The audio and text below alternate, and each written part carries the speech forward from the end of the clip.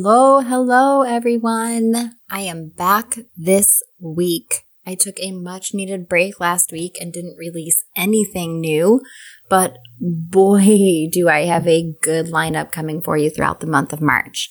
If you didn't know, I'm your host, Catherine, psychic medium and self-worth coach, and this is Murder and Mediumship. I am flying solo tonight, or this morning or this afternoon or whenever it is that you are hearing this episode, but it is just me. And if this is your first time listening, I'm so glad you found the show. And if it isn't and you haven't left some stars and a shout out, then head to Spotify and iTunes and spread some love so the show can reach the ears of. This was actually a listener request. It is fairly easy to get your request on the show. You just have to hit me at the right time. And if you are making show requests, I do encourage you to send them straight to Murder and Mediumship's Instagram, as my assistant, my beautiful, lovely, most perfect assistant in the entire world, will be sure to add it straight to the list. And she can arrange it in whatever order she wants because she's my boss now. I feel like sometimes she's got it going and oh my God, is she so perfect. So if you have a request, send it to Murder and Mediumship Instagram and she will grab right onto that and add it to the list for us, okay? All right. This story starts kind of in the middle, but I feel like it was really important to start it there. So we're going to start where 9 days had gone by and no one could find 4-year-old Paulette Gabarra Farah in her high-rise apartment owned by her parents, Lizette Farah, a well-to-do attorney from an affluent background, and self-made man, real estate professional, Mauricio Gabarra, Paulette's nannies, Erica and Marta, I believe their last name was Casimiro, had come to Lizette and Mauricio on Monday, March 22nd, 2010, saying that Paulette was not in her bed. The sisters had worked for the Gabarra Farah family for nearly 7 years, and I feel like I know Paulette's older sister was about 7, also named Lizette, but they've been working for the Gabarra Farah family for, it sounds like, the duration of little Lizette's life. So when the two came to Lizette and Mauricio, they told them that they had got little Lizette off to school, and when they returned to get Paulette up and ready to go for school that day, she wasn't in her bed. Oddly, according to them, Paulette's parents didn't seem too concerned about the missing little girl and continued about their morning routines without missing a beat or showing any concern about their missing daughter. There is a report even of, I believe it was Erica, talking about how she came back inside after scouring the area, the pool, the interior of the high-rise building, outside in the parking lot, all of these places. And when she returned, Lizette was having her coffee and smoking a cigarette as if nothing unusual were happening. So I'd really like to kind of offer as well that, I have 3 children, and if my 4-year-old were not in his bed in the morning, he'd likely have already found me. And if he had not, if it was one of those weird things where my children were like really quiet and just got up and functioned on their own, which they're not, nor do I expect them to at their age, but I would likely find him playing with something nearby. And if he couldn't be found within the home, I would lose my ever-loving mind fairly quickly. Paulette wasn't even a normally functioning child, though. She was born extremely prematurely at only 25 weeks. And this is 2010. So I actually have a friend who had a micro preemie who was born right around this same age. And it was really touch and go for a little while. And that's kind of how it was with Paulette. She weighed less than 2 pounds and was just over 1 foot long. She had trouble walking by herself and could barely speak. From what I understand, she was pretty non-communicative for the most part, but could say certain words like food, water, mom, dad, that sort of thing. So the idea of her effectively running off on her own or even hiding on her nannies was simply unrealistic to even consider happening. That being said, her parents not going into an immediate panic was alarming to the nannies. In fact, they didn't even help them search the building or call the authorities. And there are so many conflicting reports, and I'm going to be honest too, a lot of this research that I tried to do was most of what I could find was in Spanish. So this happened in Mexico. It happened in Mexico City, and most of the firsthand accounts of the entire case are in Spanish, which makes sense. I do understand Spanish, but not shockingly well by any means. So just a little bit, I can get the gist of a conversation, not necessarily the intricacies and the details of it. So from what I understand, Mauricio called his sister, who in turn called the authorities. Arlette called the authorities, not her brother, not her sister-in-law. And when Mauricio's sister reported the disappearance of Paulette to the authorities, the mayor contacted the state of Mexico's attorney general's office. Now, plenty of girls go missing in Mexico, and these are not the steps that are taken. In fact, this is a huge problem in that country. Human trafficking is a huge, huge, huge problem. But because Paulette was a girl from a wealthy family and in one of the safest and wealthiest communities in Mexico City, this case got immediate media attention. And I do want to warn you, there's also a show on Netflix right now called La Buscada, which is The Search. It's about this exact case.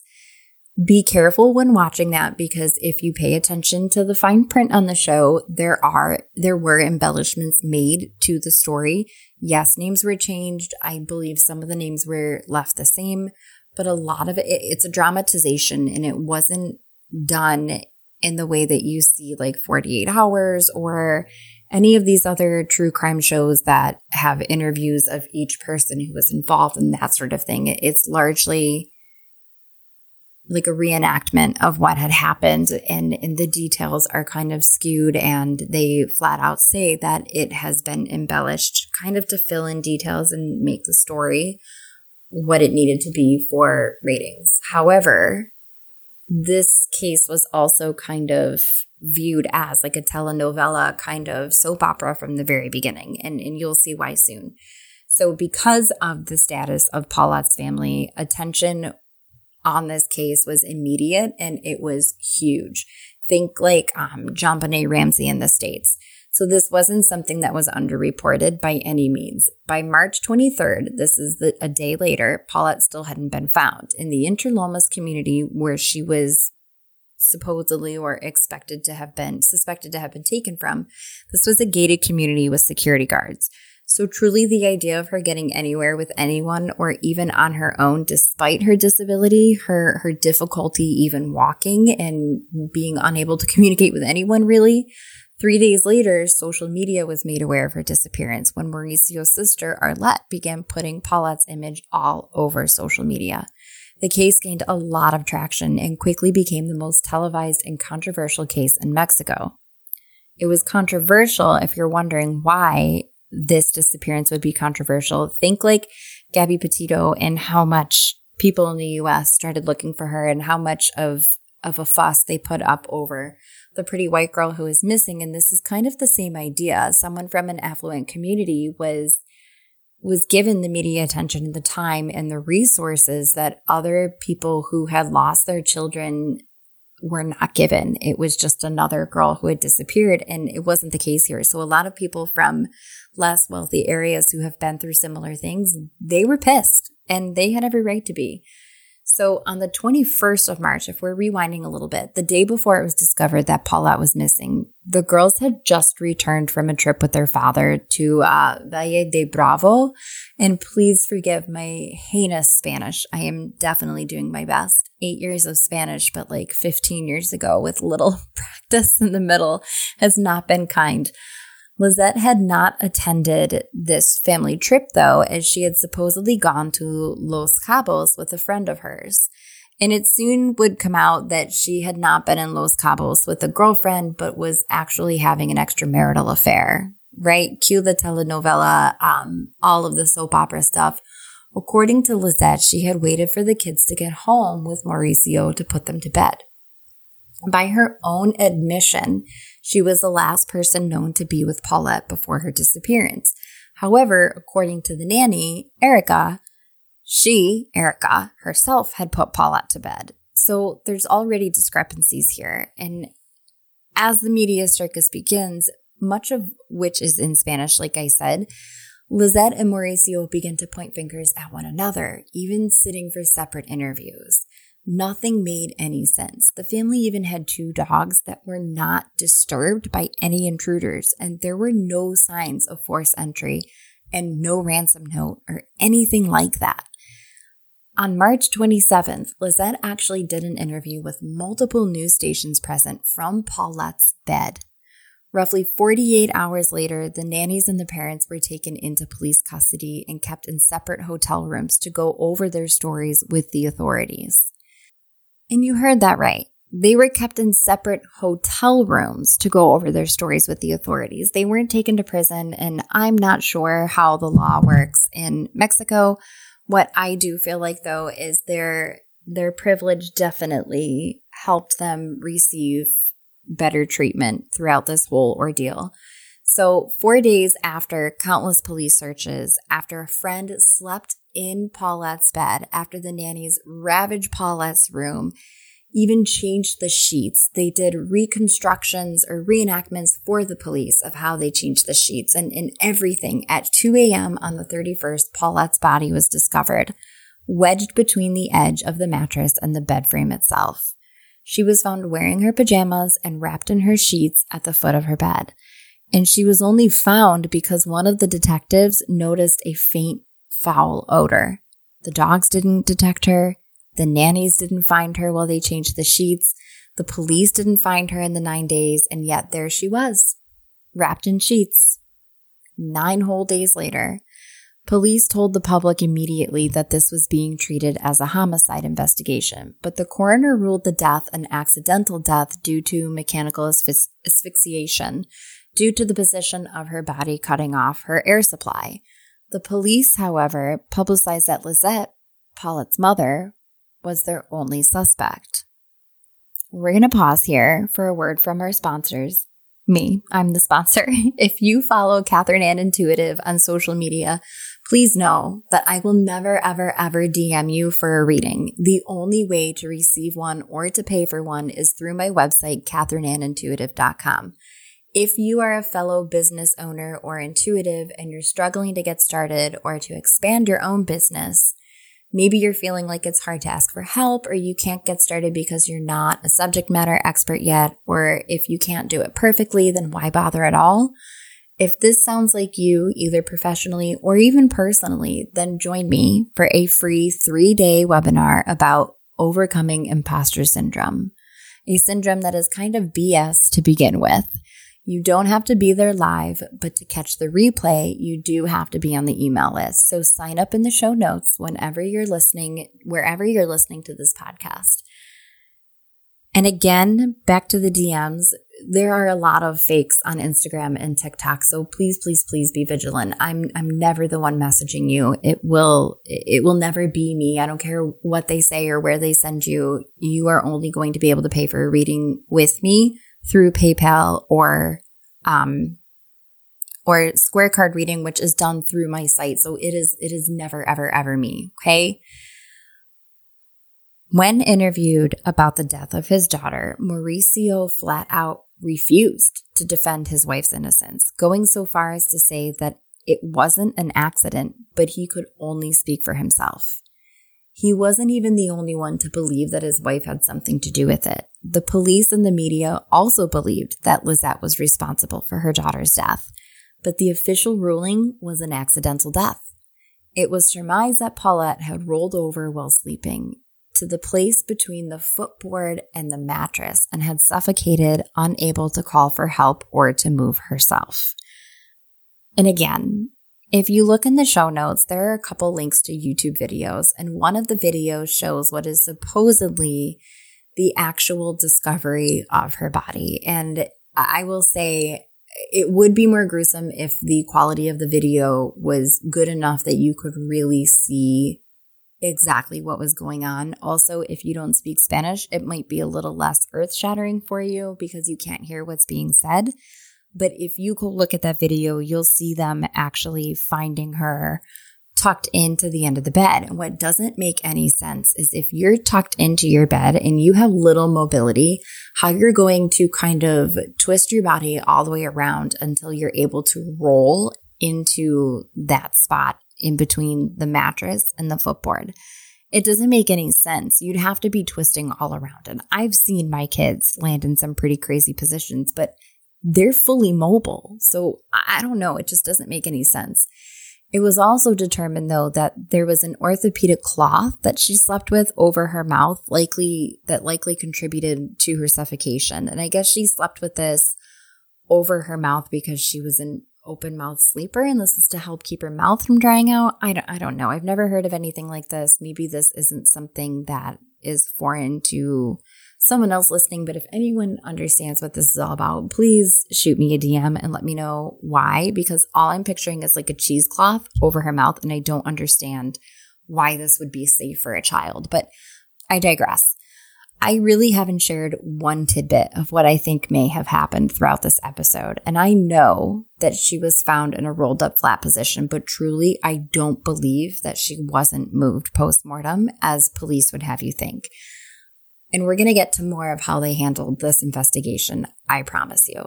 I believe she was suffocated while asleep by the hands of someone who was supposed to be protecting her and loving her. I believe that she was transported into that room, not necessarily that she died there, but that she had fallen asleep and would have been easily moved to that spot after the investigation had begun. She fell asleep and then she was suffocated. That's the way that I see it. And frankly, I don't believe that she suffered. I think that this was done in a way that it was the easiest way to do it, but I also don't believe that she was deceased as soon as people were looking for her. I think that she was still alive for a few days and wasn't really afraid, because I don't think that she knew that she was supposed to be afraid about what was going on. But anyway, initially forensics said it wouldn't be possible for her body to have been there for more than 3 days. But suddenly, she's there the whole time. 6 days is a huge discrepancy in time. I can see a day or two of being off and maybe body decomp taking a little longer or going a little faster or whatever, but a whole week? This just doesn't add up. And I know there's always room for error, but that's too much error. It's a lot. It's a lot for people to digest as the truth, that's for sure, because it just seems so unrealistic and so fabricated.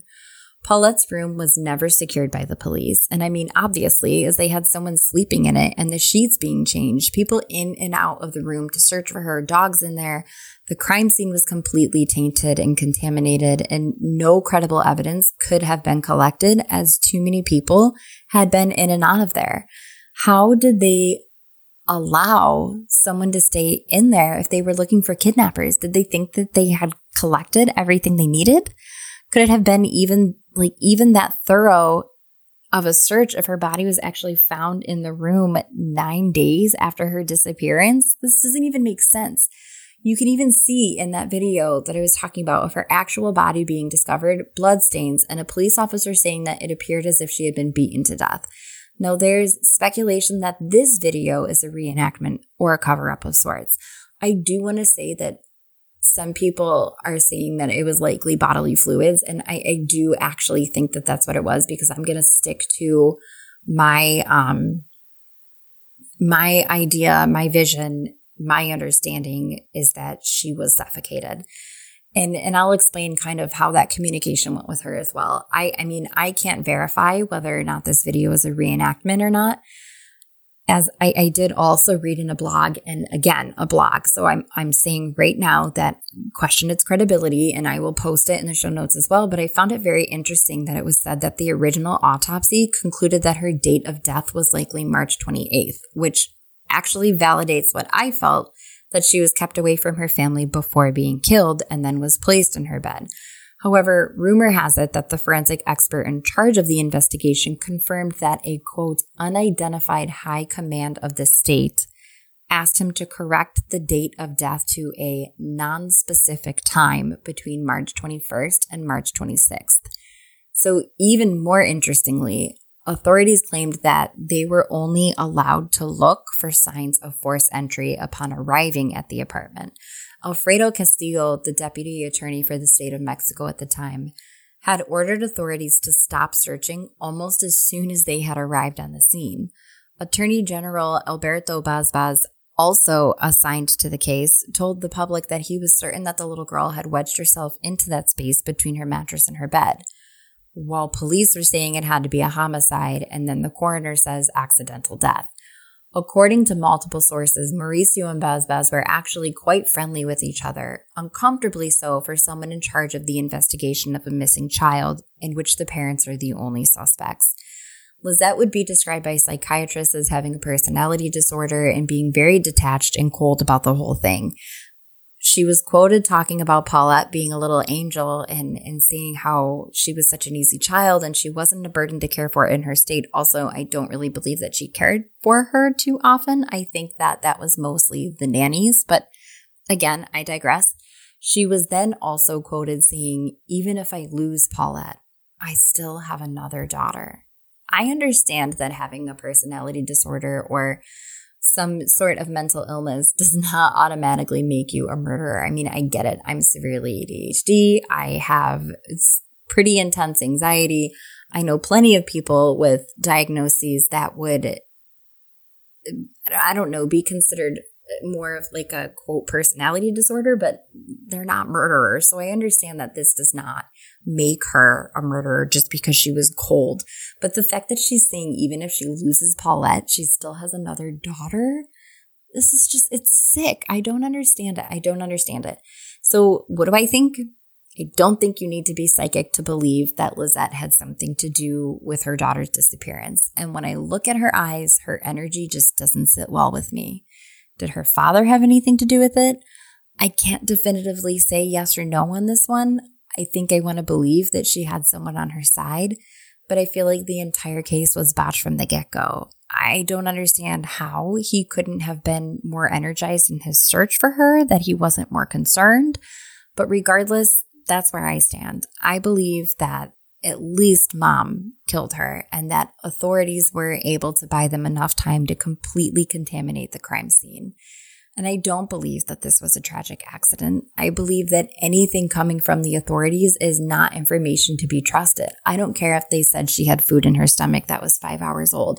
They also changed the time of death from in a 6-day window. They changed so much information as more authorities came down to talk to them about one thing or the other. So I believe that they have discredited themselves from the very beginning of this. As soon as they start tweaking information, how can we trust them anymore?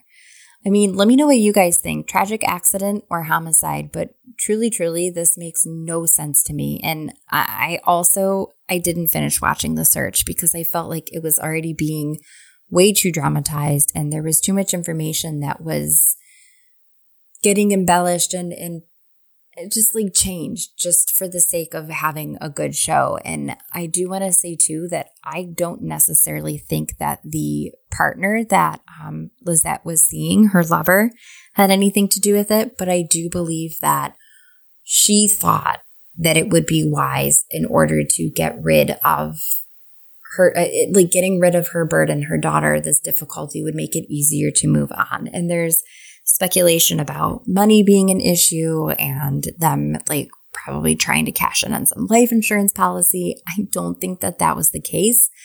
I think this was really messed up and really kind of coming from a place of mental illness and just complete disconnect. And I think we have a hard time seeing women as murderers in that light, but I think Lizette fits the bill. And I really feel that her energy is in alignment with this as well. And I do want to say that the dad got, the dad was not granted custody of their living daughter, little Lizette. He did not get custody of her. Mom did. And it's just so confusing to me because I can only imagine she was also an attorney. I don't know if she had connections that allowed for that to happen. But I feel like there were so many things that happened against Mauricio that it's almost like he didn't even really have a say in how the circus unfolded. It was more or less Lizette doing more interviews with the public and Lizette making sure that she was seen. And he kind of disappeared. And if you do some reading too, you'll see that he had asked her not to attend Paulette's wake. And when she did, he did not go. So he wasn't even present at her funeral. And I feel like this was more of his saying how much he couldn't be with her because he wouldn't even defend her innocence. When he was asked about her, he actually said that he knew that he wasn't involved, but that Paulette's death was no accident, but he could only speak for himself. I mean, how telling is that? And I get it too. Like, his wife was having an affair and the whole world was finding out about it. But I really feel like he suspected her and like there wasn't much that he could do about it. I don't know. As a father, how do you not fight tooth and nail for your living daughter, though, if you really feel that your wife was responsible for the death of your other daughter? The whole thing just doesn't sit right. There's so much that doesn't sit right, which is why I like to go into these cases fully blind. I will say, though, that in connecting with Paulette, it's always interesting connecting with children. And in this instance, I felt like her energy was very playful. She was so cute. She had full ability to speak and to run around like a crazy child. But in the amount of time that I was connecting to her, the very last, the day before I was recording this episode, I actually was cleaning up around the house. I was home by myself and I had connected to Lizette earlier in that day and the day before and a little bit the day before that. And while I'm cleaning up, I find a marble on the floor. So I pick it up and I put it on top of some napkins and pushed a bag of baby wipes in front of it so it couldn't just roll off of the counter, right? And I walked into the other room. I am not even kidding you. This marble fell off of the countertop, but it didn't. If it would have fallen off, it would have just bounced across the kitchen, which was like a straight shot. But instead, it made like a hard right and bounced once on the floor next to me and then flew past me. Like, it bounced right behind my foot and then flew past, like, toward the front of me.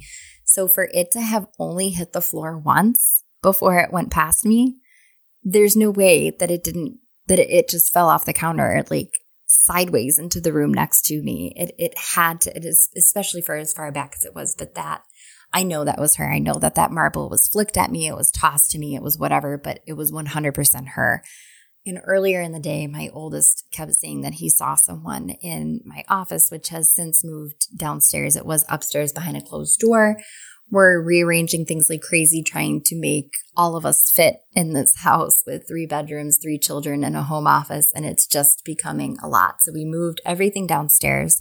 So please forgive me with any audio discrepancies while I try to navigate getting everything tuned into this space a little bit better.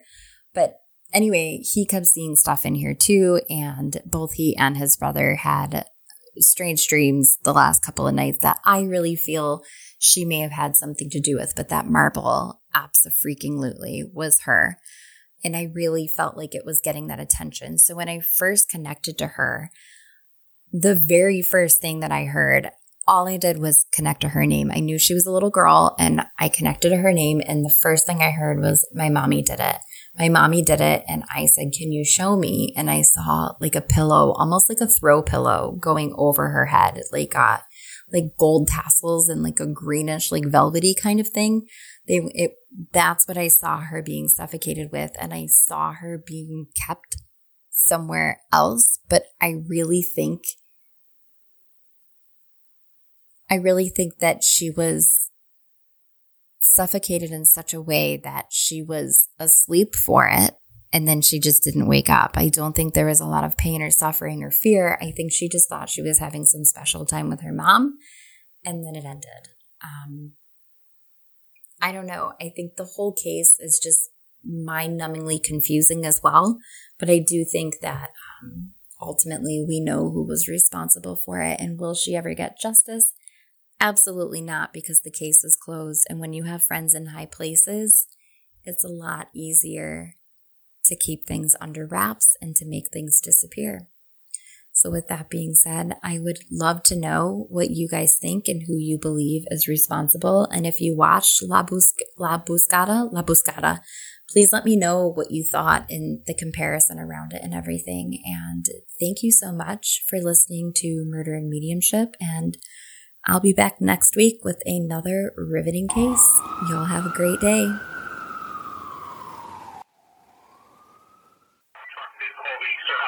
National privilege to respond.